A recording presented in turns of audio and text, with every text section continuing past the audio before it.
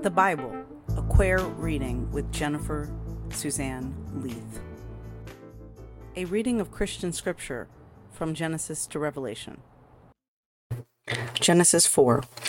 Now the man knew his wife Eve, and she conceived and bore Cain, saying, I have produced a man with the help of the Lord. Next she bore his brother Abel. Now Abel was a keeper of sheep, and Cain a tiller of the ground.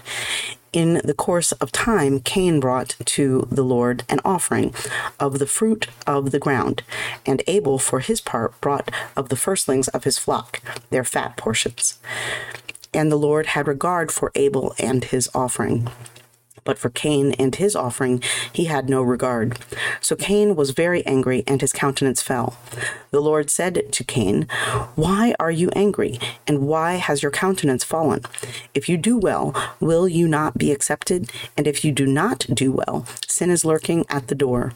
Its desire is for you, but you must master it. Cain said to his brother Abel, Let us go out to the field. And when they were in the field, Cain rose up against his brother Abel and killed him. Then the Lord said to Cain, Where is your brother Abel? He said, I do not know. Am I my brother's keeper? And the Lord said, What have you done? Listen, your brother's blood is crying out to me from the ground, and now you are cursed from the ground, which has opened its mouth to receive your brother's blood from your hand. When you till the ground, it will no longer yield to you its strength. You will be a fugitive and a wanderer on the earth. Cain said to the Lord, My punishment is greater than I can bear. Today you have driven me away from the soil, and I shall be hidden from your face. I shall be a fugitive and a wanderer on the earth, and anyone who meets me may kill me.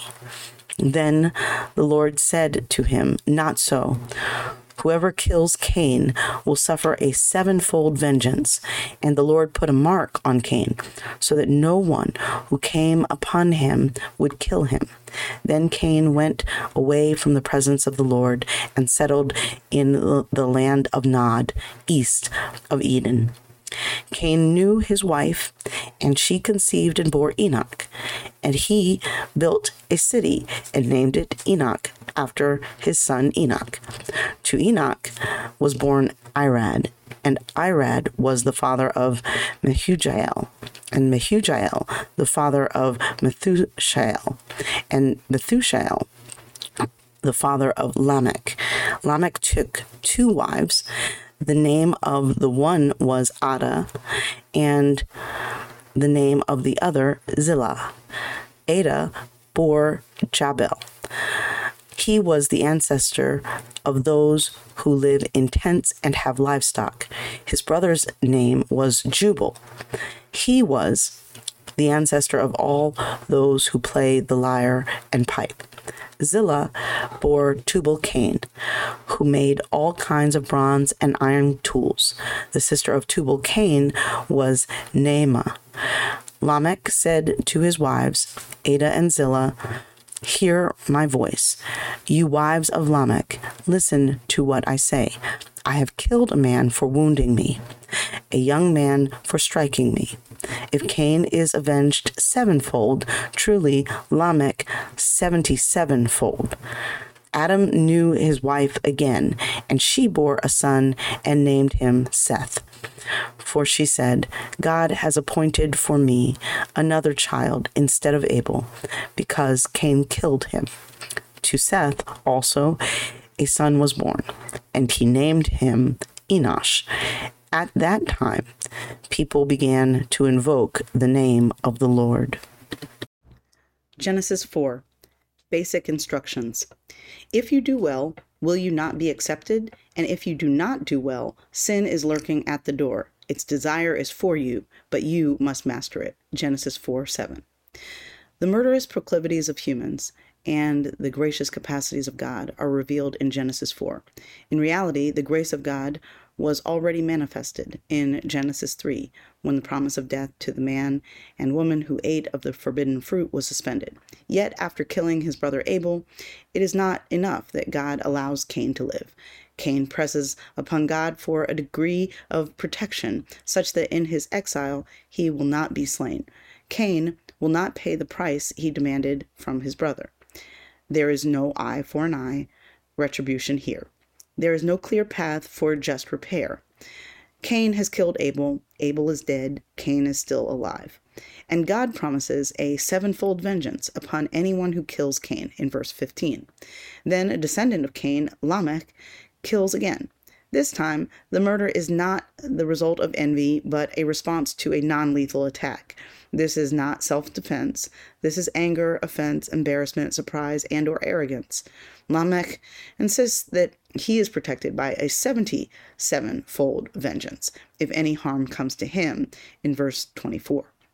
Then Adam and Eve bear Seth, who bears Enosh, and it is in the time of Enosh that people begin to call on the name of the Lord. Surely calling on the name of the Lord might have been helpful before this point. That, and is worth mentioning that Lamech offers us the first example of a man in the Hebrew scriptures who, in its record, has more than one wife. Lamech's two wives, Genesis 4 notes, are Adah and Zillah. We might note this as an early example of a civil precept, or at least a civil practice, that does not apply or is not formally practiced, at least not for most Christians in most of what we call North America and Europe.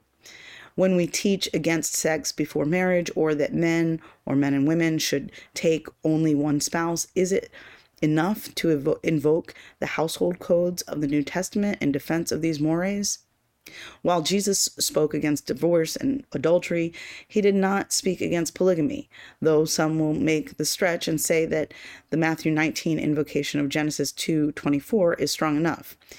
In fact, when Jesus was tested in Matthew 22 on whose wife a woman with 7 deceased husbands would be in heaven, Jesus made it plain that those inquiring were missing the point, and that the answer to this question is irrelevant in heaven. Jesus suggests that there is no marriage in heaven. So when we read Genesis 4, do we just gloss over this aspect of Lamech's household as an incident of his time, permissible for his context, normative because it is recorded in the Bible without judgment? Or can we acknowledge that sexual mores change over time, and perhaps hellfire and damnation need not be ascribed to then or now? But these mores can and should adapt, that they might best affirm the human dignity of all people, of all genders. Could it be? Still, there are some basic instructions given to Cain, placed in the mouth of God to Cain before he has killed Abel, that may help us today and clarify the good news of this text. What's the good news? There are some ethical principles that are useful in diverse contexts and circumstances. First, when God asks Cain rhetorically, "If you do well, will you not be accepted?" God simply seems to be saying, do your best. We all know that unfortunately we do our best and still are not accepted sometimes.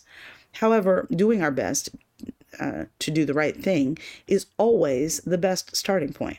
Second, watch out for sin when you fail or fall short. God points out, quote, "If you do not do well, sin is lurking at the door." In other words, not doing well or our best is not itself a sin. Sometimes we do not do well. Sometimes we do not do our best. This is not sin per se, but this does become occasion for sin. Failing and falling short are not necessarily themselves sin. How we respond when we fail and fall short can easily become sin. Third, master sin. How do we do this? We do our best when we have the occasion to exercise our moral agency and perform faithfully again. We do not submit to, lean into, act according to the sentiments that swell when we have not done well or not done our best. Mastering sin is a matter of looking toward and following through on the next best way to honor God and love God with all our heart, mind, strength, soul, and being, and to love our neighbors, sisters, brothers, and siblings as we love ourselves. And God loves each of us. Sure, there's grace. However, there are also some basic instructions that can help us keep The news, good. Keep from needing grace what we do not deserve, and keep from needing mercy, protection from what we do deserve.